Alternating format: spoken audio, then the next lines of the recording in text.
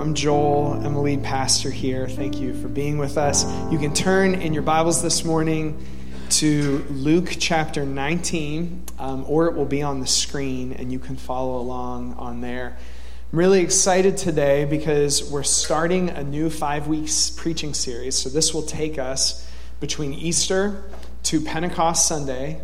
That's a Sunday all around the world where Christians from all different kinds of Christian traditions celebrate the gift of the Holy Spirit, and that will be our next combined service. So it's the first Sunday in June. We'll combine with Franklin Avenue again for Pentecost.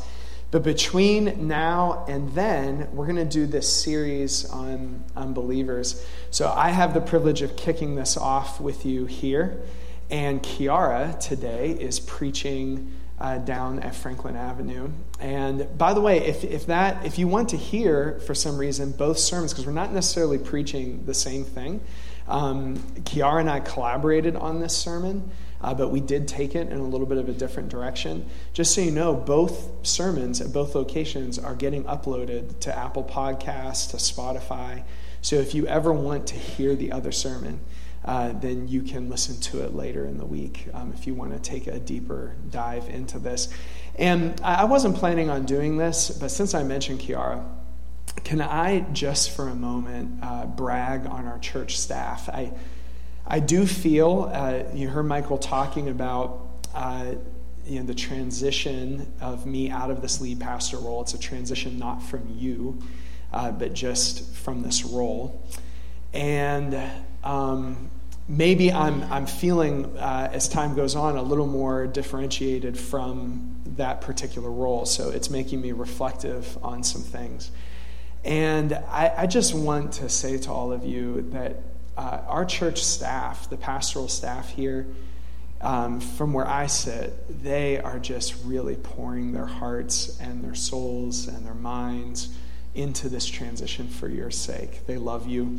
So even today, to watch Michael and Brooke up here leading us, Brooke is on our pastoral staff, Michael's on our leadership team. By the way, this may mean nothing to you. It's okay if it doesn't, if you don't know what I'm talking about. But Brooke, a couple weeks ago, got licensed to do ministry with the Christian Missionary Alliance. So she took her first step in that, and she will have a process ahead of her, some more steps with training and mentoring and theological stuff and all of that. But it's a big deal, and I'm super glad that that's happening with Brooke. Brooke is a leader who not only leads here, but really leads in our region. And so I'm really grateful to have her here. And Brooke, by the way, behind the scenes has just done so much to address some of our structure here at the Tab. It's stuff that if you only come on Sundays, you may not completely feel the impact of. But Brooke and other leaders, Christine, who's on our leadership team, some other folks, have just put hours of work in stuff that you might not see up front here, but is making the Gospel Tab better, a better place for discipleship, a better place to care for people. So I'm just super grateful for them. Super grateful for Jake's leadership today. If you were here for the beginning of service, you heard him just kind of talking through what worship looks like in this season of multiplication, where we have another site worshiping on Franklin Avenue. And I hope what you hear in that is him pastoring you. That is pastoral work, is to explain what's happening, to help you feel like you can be part of what's happening, to lean into what's happening. And he's been so diligent with that, with all of you, and I've just appreciated his leadership. His wife, Carol, is on our pastoral staff, and my mom, for many years here, attended the church. Some of you know my mom. And she hadn't been in our building for a while.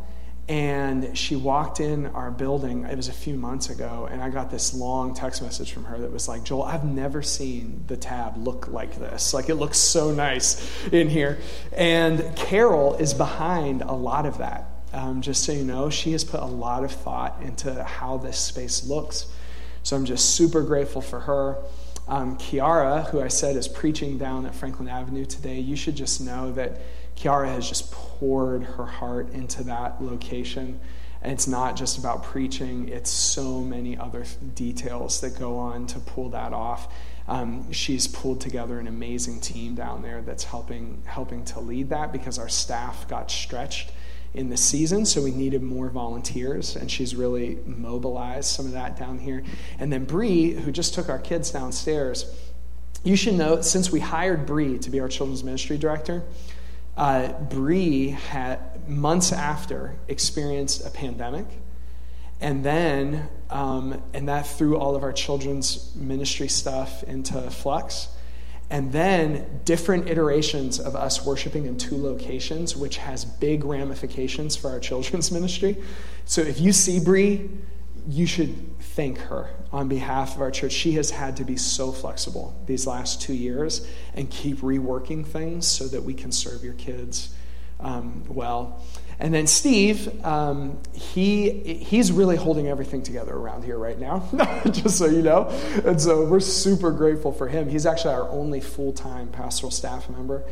And I don't have to, if you know Steve, I don't have to convince you of the trustworthiness of his leadership or the intensity of his love for you and God's presence. So anyway, I just want to brag on our staff for a minute, because they're just doing a really good job in a season of transition. And I don't think I forgot anybody, did I?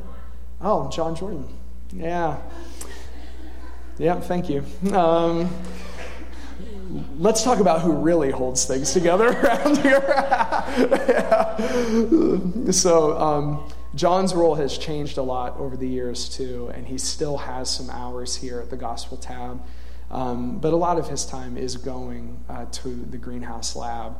But I want you to know, Steve, me, and John had a meeting in December. We've worked together for years in ministry.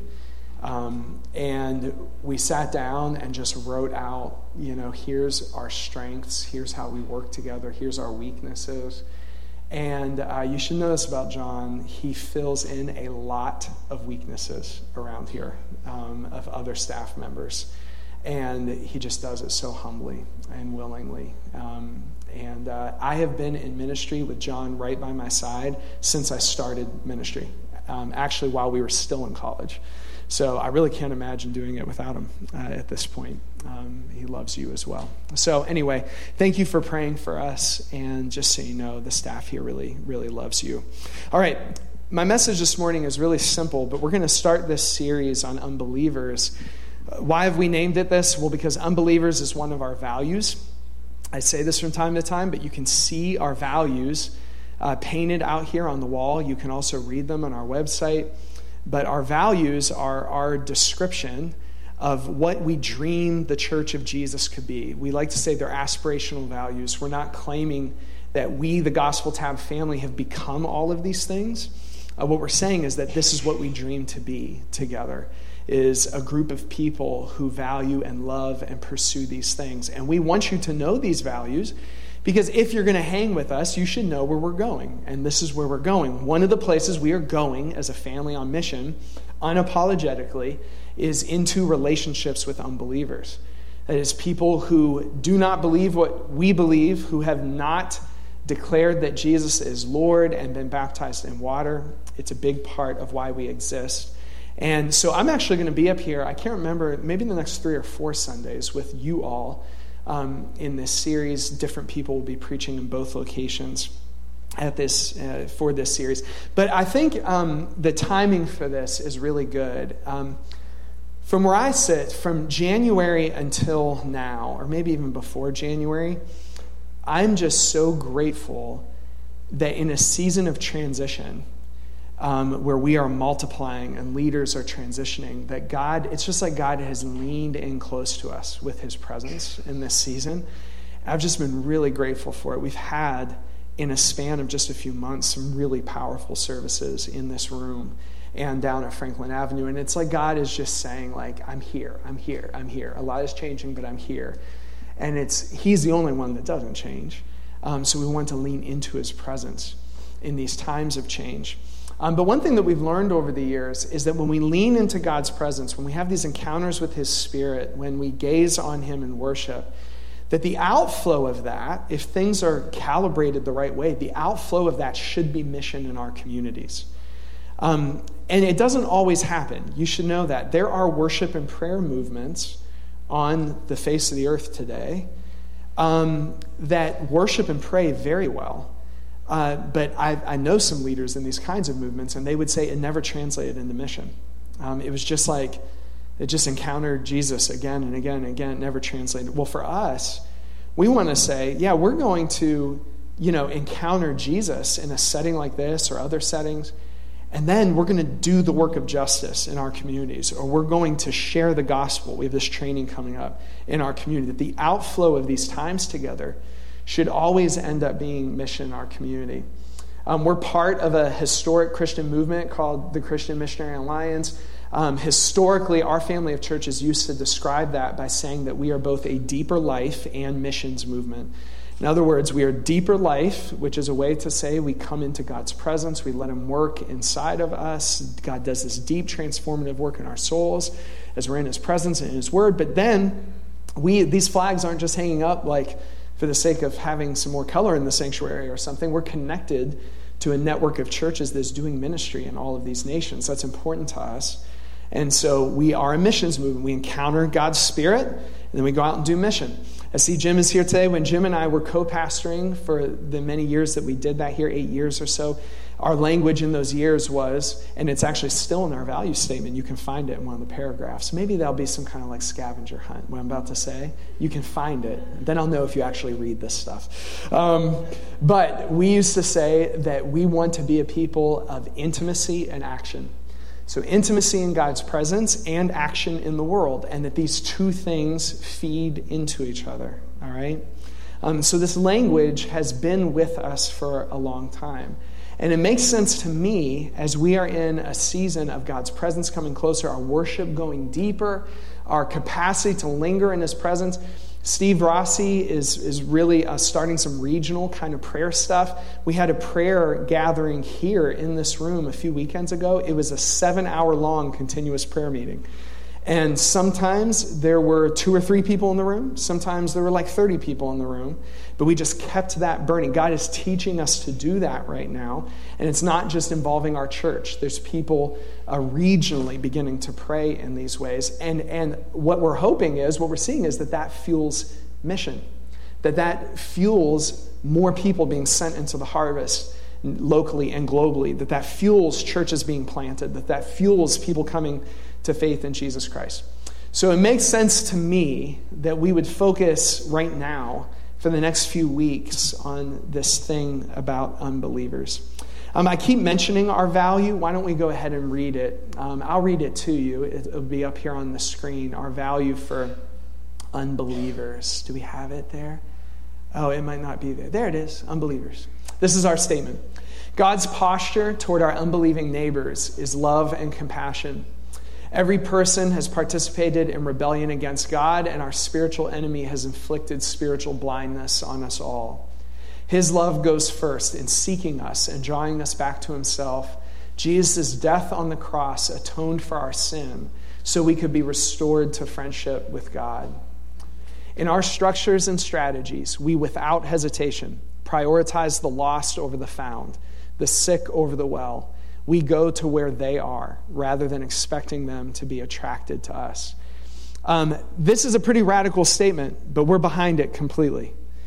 Honestly, I don't know very many churches that without hesitation prioritize the lost first. Sometimes it ends up being like a program that the church does. What we're saying is reaching the lost is not a program of the Gospel Tab. It is everything we do. We have worked over the years to streamline everything towards this one goal, to reaching our neighbors.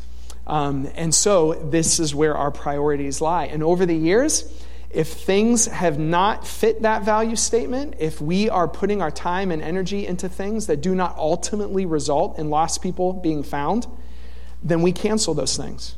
Because that's not what we're about as a Gospel Tab family. First and foremost, we're about this. And to say something as bold as that is to acknowledge the compassion of God for our unbelieving neighbors. And that's really what I want to draw our attention to today. So to do that, we're going to look at Luke 19, This is a story about Jesus and a man named Zacchaeus. I'm not going to sing for it for you, but if you grew up in Sunday school, you might know a little song about him. All right? If you don't, it's okay. You're not missing much. But okay. Luke 19, verse 1. Jesus entered Jericho and was passing through. A man was there by the name of Zacchaeus. He was a chief tax collector and was wealthy. Now, can I just point out something here? Israel, at this period of time, when Jesus was walking the earth, is occupied by Rome. Rome, as the military occupier of Israel, extracts taxes from the people that it has occupied, right? This keeps the imperial system going. So they extract taxes from the Jewish people, but to do this, they hire people from among the Jews to be the ones to collect the taxes. Can you imagine a worse job than this? To be the one hired out of your own people to work for the enemies of your people to take money from them, right? So that's Zacchaeus' job. It's like when I was in college, we had RAs, resident assistants on our hall. At the time we were there, they were empowered to give out punishments to their peers. You know what I mean? So if you broke certain rules, they're in college too, but they're allowed to give you a fine or something like that. These were not liked people, all right? That's not how you become popular, all right? And so that's what Zacchaeus is.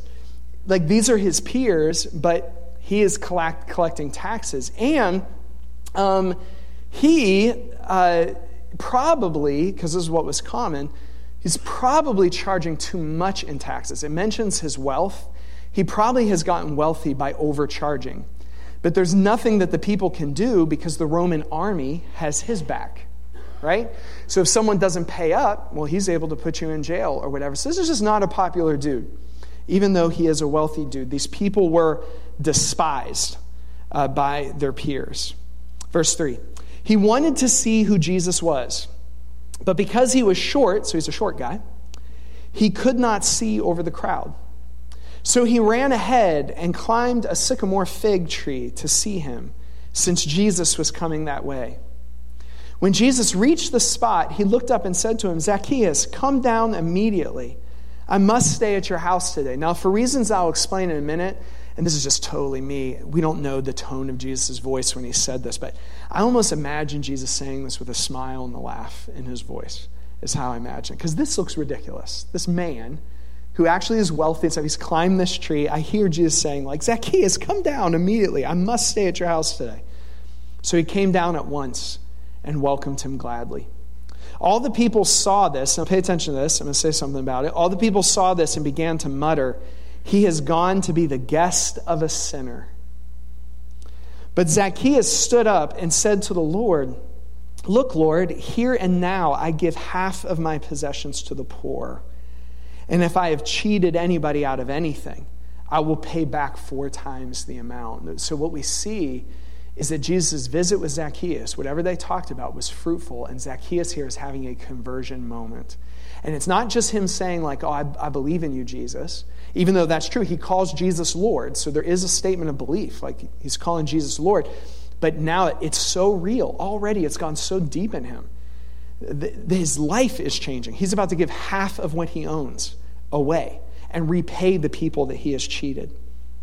Verse 9, Jesus said to him, today salvation has come to this house because this man too is a son of Abraham. And now look at this. Here's a mission statement for Jesus if there ever was one. Luke 19:10. For the Son of Man came to seek and save the lost. Just want to point out 4 things about this passage.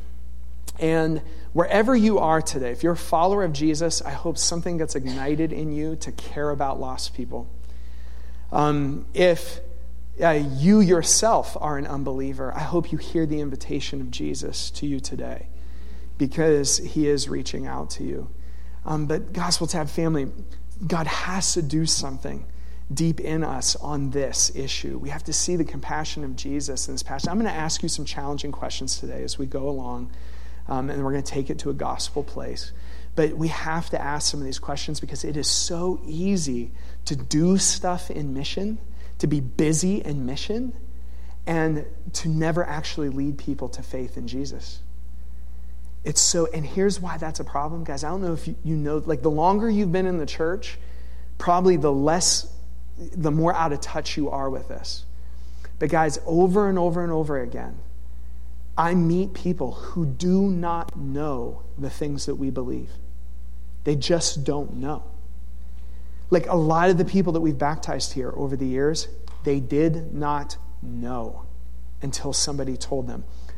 It is a sign that we have become insulated in church life when we assume that our neighbors know what the heck we're talking about when we talk about Jesus and his gospel.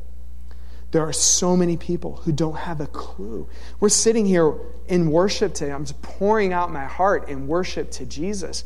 And today, there's neighbors at our workplaces, schools, and neighborhoods who don't know even what we're singing about, what we claim is most important to us. They don't have a clue. And friends, I do want you to know, our actions are never going to be enough. They're a big deal. But your actions by themselves aren't going to tell people the story of Jesus. We do have to stretch in this area. We do have to learn how to. If you come to the first training that Brooke and I will do, and then the next few weeks, the timing of this is perfect. We're going to give you some just really practical steps. And where we're going to end is just this challenge to say Jesus' name with your friends. Don't even worry about like leading them to faith or something. Like that will come. We just want to challenge you to actually say his name. If he's what is most important to you, then say to one of your friends, I've been praying to Jesus. And they might not even have any clue what you're talking about. But there's a challenge in that for us to open our mouths. Okay, 4 quick observations I want to make. I said too much. I got to stay on time here. Luke 19. 1, I want you to notice that Jesus, first of all, super simple, notices spiritual seekers. How does he know that Zacchaeus, for all that he's done wrong, all the people he's cheated, all the people he's lied to, that's what Zacchaeus is. He's like a cheat. He lies. How does Jesus, what draws Jesus to this guy? Well, it's because Jesus notices that he's a spiritual seeker. How? Well, because Zacchaeus is acting strangely. Like he climbs this tree. And this has been, in my experience too, that spiritual seekers sometimes do strange things. And if we can pay attention enough, we will interpret, like Jesus sees like Zacchaeus climbing that tree. Jesus interprets this as a certain thing. Like this guy wants to see me. Like this guy wants to know what I'm saying. Like this guy wants to. So let me give you some like examples I've experienced from my life. Every time somebody opens up to me about their involvement in the occult, every time they talk to me about how they're using crystals or they're consulting horoscopes or any of that stuff, and friends, you should know these things are dangerous and they do create demonic bondages. I've been in rooms with too many people casting demons out of too many people to believe that this stuff doesn't actually get talons in us. So friends, be careful. But every time I meet somebody who engages that stuff, I'm aware of the demonic vulnerabilities, but I'm also like, this person is seeking spiritually. Every time I talk to someone who's really explored a faith that's different than the faith that I believe, I see this person as a spiritual seeker. And I'm bringing this up because if we see all of these people as our enemies, and then we put up walls and we think that our role is to be adversarial to people who are acting what seems strange to us, we will miss the opportunity of what God is letting us see, that this person is seeking, right? And so I think the first thing is just noticing. I love it when young guys in our community show me the rap music that they're listening to.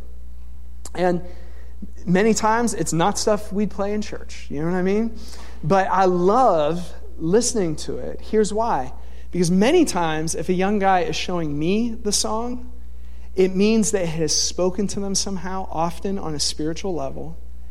And in the lyrics of this rap artist, however far away they may be from God, it gives me a clue as to what this person's soul is looking for. I want to enter into that story with them.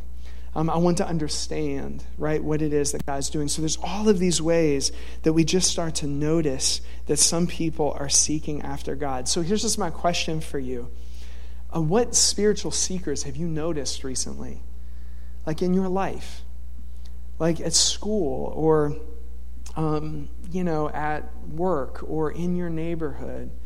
Where have you noticed things that have been said, behavior? Sometimes it's really subtle stuff that would let you know that, hey, this person who might be far from God is noticing, is seeking something, and I'm just noticing that. Because in the noticing, we can then cooperate with what God is doing. Secondly, Jesus prioritizes spiritual seekers. Jesus is walking into this town with this whole crowd of people excited to be with him. And he sees this one guy spiritually seeking, and he's like, I must come to your house today, for I'm going to your house today. I said I wasn't going to sing it, but it's just in my head this whole sermon. Anyway, so he's like, I'm going to stop everything and go to be with this person. This person who's seeking after Jesus becomes Jesus' priority. This says, I hope you see something in that. It says something about the compassion of Jesus. That this person's unbelief, this person's lostness is more important to Jesus than hanging with his friends. It's more important to Jesus than a crowd that makes him feel popular. It's more important to Jesus than wherever he's going to next. I'm assuming he had a schedule. He drops everything to be with this guy. And friends, for this whole series, if you want to know what I'm praying, Kiara and I were saying this to each other yesterday, what we're praying for is that as we encounter God's presence together in worship and in prayer, we're going to gather together again for prayer tonight, that God does something in our hearts that puts Jesus' compassion in us. Because one of the reasons we don't notice and one of the reasons we don't prioritize is simply because we don't care. And we have to face that. Scripture is so honest with it. You know the Old Testament story of Jonah? This Old Testament prophet who gets a call from God to go to this pagan city, Nineveh, to preach the gospel there. And Jonah tries to run away, and a storm overtakes him, and the sailors throw him into the sea, and a big fish swallows him and spits him up on the ground. You know that whole story in the Old Testament, Jonah? That whole story, if you really read, it's only 4 chapters long. I encourage you to go back and read it. That whole story is really only about one thing. And it's this, that Jonah really doesn't give a rip about that city. He could care less about these people who are going to experience God's judgment, who are going to experience destruction. Like the whole point of the story is just to reveal the callousness of Jonah's heart. And friends, I've been there. You've been there too. It's so easy for our hearts to end up in this place. There's something that God has to do with compassion. Recently, someone that I'm in ministry with asked me, it was a good question. They were trying to draw something out of me, but they said, do you think it's enough for us just to strategize and structure ourselves for mission and make plans for mission, or does the wind of God need to do something as well? And my answer was, that's why Jonah's been on my mind, I said, actually, because we were in a meeting strategizing and talking and making plans. And I said, the whole time I'm sitting here in this meeting, I'm thinking about Jonah and how we can strategize and structure and say mission until we're blue in the face. But until God's compassion seizes us for lost people, we just won't care. We just won't. There's a fire that has to get lit into our hearts. It's why all mission starts in prayer. Because we will never be compassionate enough unless God visits us with his compassion, unless something deep happens inside of us and goes inside of us. And out of that, then, we can structure in our priorities. We can prioritize in our structures, rather, that lost people matter to us most. That without hesitation as a church, we prioritize them. So, let me ask you, what spiritual seekers are you prioritizing? These are questions I'm asking myself. Am I prioritizing in this season?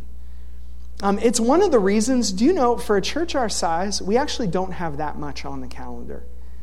And this is one of the reasons why we did not want to attract Christians or church people who were just looking to fill their calendars with church stuff. We didn't build this to be that. We actually wanted to leave room for you to hang out with your unbelieving friends, for you to hang out with your neighbors at a barbecue. Like, if every waking moment is spent coming to church, how could we say that we're prioritizing unbelievers? Like, it's going to get fleshed out in the way that we do church, in the way that we live our lives together. Thirdly, I love this, the humility of Jesus. Jesus receives the hospitality of spiritual seekers. I love this. Jesus is like, I'm going to go to your house, Zacchaeus. And Zacchaeus invites him, and so much of Jesus' ministry happened around a table. The way we reach our community is not by hosting outreach programs. By the way, I don't want to be critical because God uses it all, but I see so many Christians organizing outreach programs, and it lets me know they really don't have unbelieving friends, because unbelievers out there aren't looking to hang out at a church on the weekend. You know that, right? It's not like, oh, I wish that there was a movie night in a church basement with some hard chairs so I could, guys, they don't even know about Jesus. You know what I mean? It's not like what they're looking for. So I love that Jesus, and if you were planning a movie night, I'm sorry, but I love that Jesus, just off your chairs, that's all. Jesus goes into Zacchaeus' space, which is so humble, even as the Son of God, that he goes to his table. I have to remind myself many times that this is how God is working out in the world. Can I tell you something that's happening in my neighborhood? Lots of Spanish-speaking people are moving into the Plan 12 neighborhood of Aliquippa. A lot. Right after this service, we're going to get tacos at La Poblanita in Ambridge. We're going to go to the new one, right, in Ambridge. Guys, have you tried these tacos? You need to. All these Spanish-speaking people moving into the neighborhood, it's part of some of the regional shifts that are happening. We're moving this week back to Franklin Avenue, so we're selling some of our stuff on Facebook because some of our furniture won't fit in that space. And a lot of the inquiries I'm getting are from Spanish speakers. It means, and Facebook has dropped these advertisements because they're local, right? Our house sold 2 weeks ago. Spanish-speaking family bought it. I predicted it because it's what's happening in our neighborhood. So I've been in this season of transition, but I'm always asking, what's next, God? And I just want to join him in what he's doing. And so I think in a few months, we might start another missional community, and I would love for it to be Spanish-speaking people. I don't even speak Spanish, but here's the deal. Your weakness is not a liability when it comes to mission. Actually, if it makes you look ridiculous and you have to humble yourself, you're actually doing way better in being present with your unbelieving friends. So if I'm in a position where it's like I got to learn some Spanish, I got to learn to say a few things, then I'll figure it out. You know what I mean? But here's what I thought. In my mind, I'm making all these plans. You can ask my wife. I'm always making all these plans. And I'm like, oh, we're going to start this thing at our house, invite all of our Spanish-speaking friends and all this stuff. And then it occurred to me, and maybe that is the right thing to do, but it occurred to me that some of our Spanish-speaking friends in the last year have invited us to their parties. Guys, the food, oh my gosh. Lord, send me. Here am I. But we keep showing up at these parties. We're the only, white people, English-speaking people there. And we get to be at their table, right? Eat their food.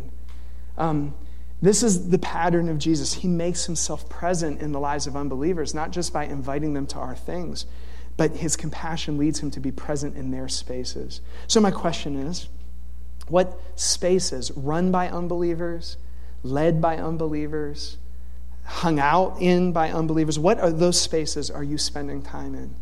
Because often that's the first step, is just being present. Last thing, Jesus, I love this, is unconcerned about his reputation around spiritual seekers. This is stunning to me. He doesn't care what people think. As soon as he starts hanging out with Zacchaeus, all the people are like, oh, look, he's hanging out with that sinner. The religious people. And I don't know if this connects to you or not. I'm just going to give you what I have. I just want to say, this experience of Jesus really resonates with me, and it has resonated with parts of my life because I've experienced this. I'm sure I've done it too, but I've experienced it. It makes me think, what's their deal? Why would you mutter like that? Because he's hanging out, with someone with a bad reputation. Is it because it's scandalous? Is it just hatred for Zacchaeus? Maybe. But here's what I've discovered, and I do want to warn you. I think the number one reason that people who are proximate, close to God, church people who feel close to worship and who feel close to the Bible, I think one of the main reasons that they start to complain when people start to spend their time around unbelievers is just jealousy. If I told you, and I'm not going to because that's not the point this morning, but if I told you all the comments I've had to navigate in my ministry over the years, and they become less and less and less because you guys are awesome, awesome, awesome. But if I told you all the comments I've had to navigate over the years of people coming to me being like, how come all you do is hang out with, and they fill in the blank, with whoever they think I'm hanging out with. And by the way, they don't even know. But it's like, why are you hanging out with just people like that? Or why are you hanging out with people like that? Or why are you hanging out with people like that? That's been a theme my whole ministry. And if you find yourself talking that way, friends, it means you are becoming part of the religious establishment that mutters when we begin to prioritize people who are far from God. Jesus doesn't care, though.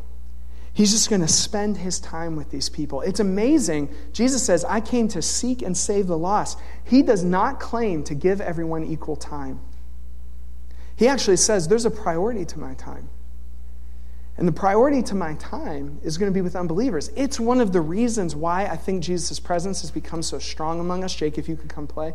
I think one of the reasons God's presence has become so strong among us is not because we just encountered him in here, not because revival just broke out in this room. I think one of the reasons is because we found out that Jesus is still seeking and saving the lost. And so he's out there. And the more we discovered him out there, it felt like the more he was willing to let us experience him in here. It was like, this is what his heart beats for, is to reach people who are far from God. You may have no idea how to do this. And I want you to know, we learn to do it in the territory of looking foolish, of just being friends with unbelievers, of just prioritizing them, their lives, their concerns. It's not about forcing people to pray a prayer or something. I don't know what you've been exposed to in evangelism, but that's really not what it's like. You just become friends with unbelievers. And I don't know how this is hitting you. If it's hitting you heavy, like oh, I'm a terrible Christian because I don't do this stuff. Well, then let me preach some good news to that bad news. Here's the gospel, friends. The reason we do this is because this is what Jesus did for each one of us. We were seeking. He noticed. And if you're in the family, you know what it's like.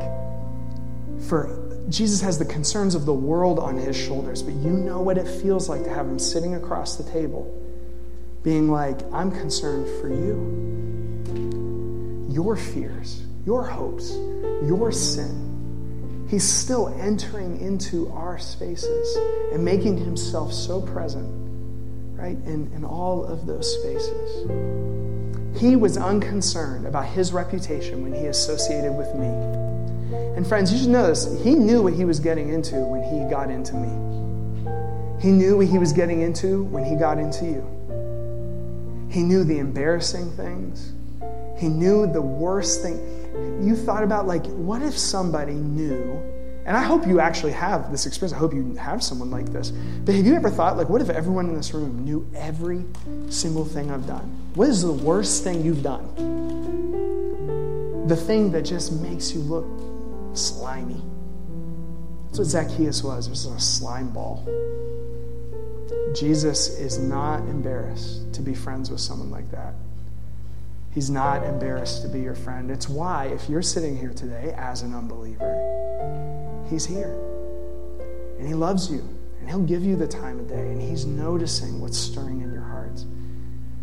I just pick up on these little things with people. Someone will say, I'm thinking about God more than I have in the past. Or this song lyric is speaking to me. Or I never wanted to go to church, but all of a sudden I want to go to church.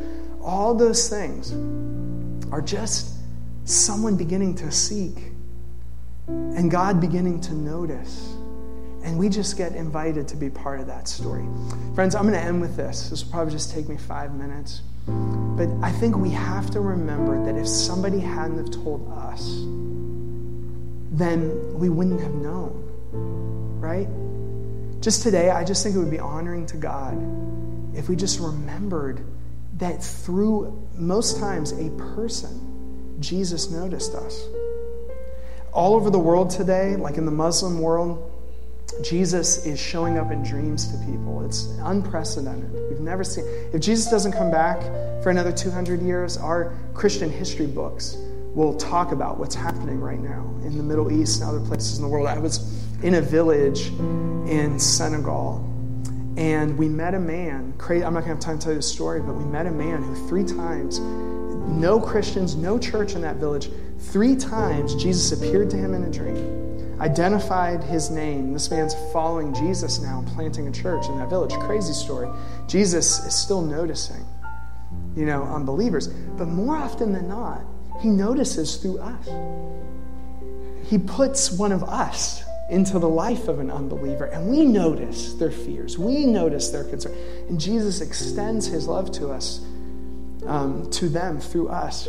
I was thinking about what that meant for my family. I want to share this story because I find that if people came to faith later in life, they get this a little bit more because they remember as adults what it was like to be far from God. And there is a kind of compassion in them that's like, I would never want to go back to that. Where I sense more of the apathy is in people like me who were raised in the church, who went to Sunday school, who were in church every Sunday. Sometimes we're so out of touch with unbelievers, especially if our church that we grew up in wasn't in touch with unbelievers. But when I think about Jesus noticing Zacchaeus in that tree, I think about how Jesus did it with my family. This church used to be on Irwin Street in Plan 12. That building is still there. It's apartments now. And this church, all those years ago, used to send out teams to do door-to-door evangelism. It's not really how we do it anymore. Our methods are going to change, but this church cared about people who were far from God, and so they would send people out. Well, one of the doors that they knocked on Irwin Street was my great-grandparents' house.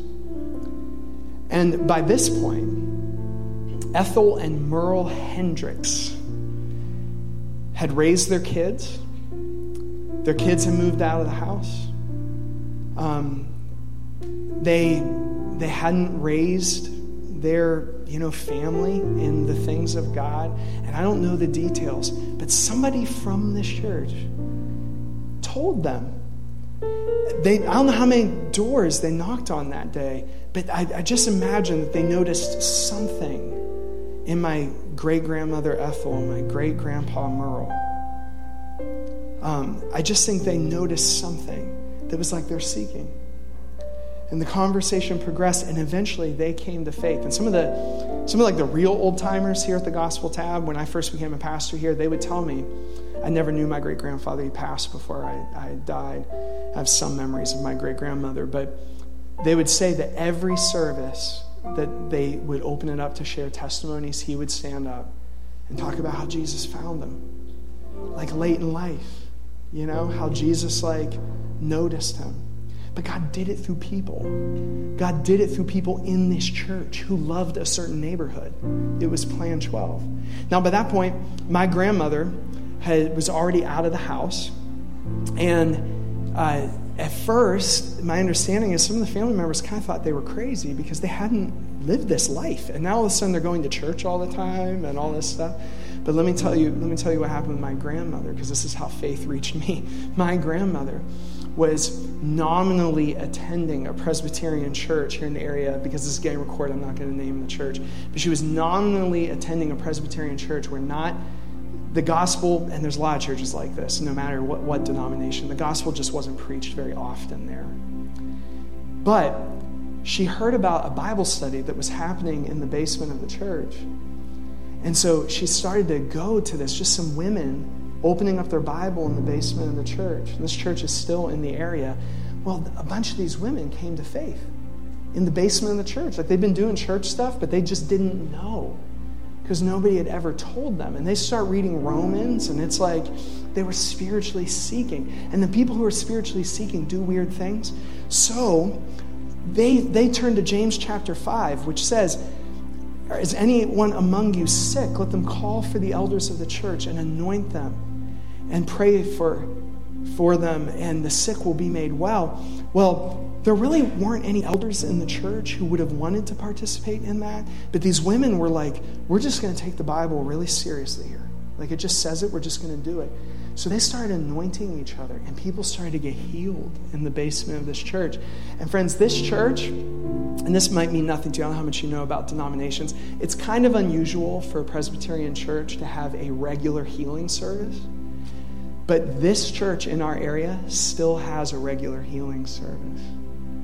And it was started by these women in this basement who were just seeking after God and found that salvation was not just for their souls so they could go to heaven, but for their physical bodies so they could be healed now.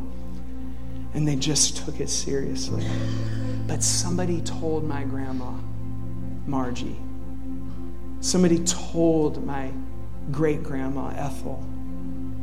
Jesus noticed me through them. He's noticed us through people. And that's why he's inviting us to see what he sees. Who's closing?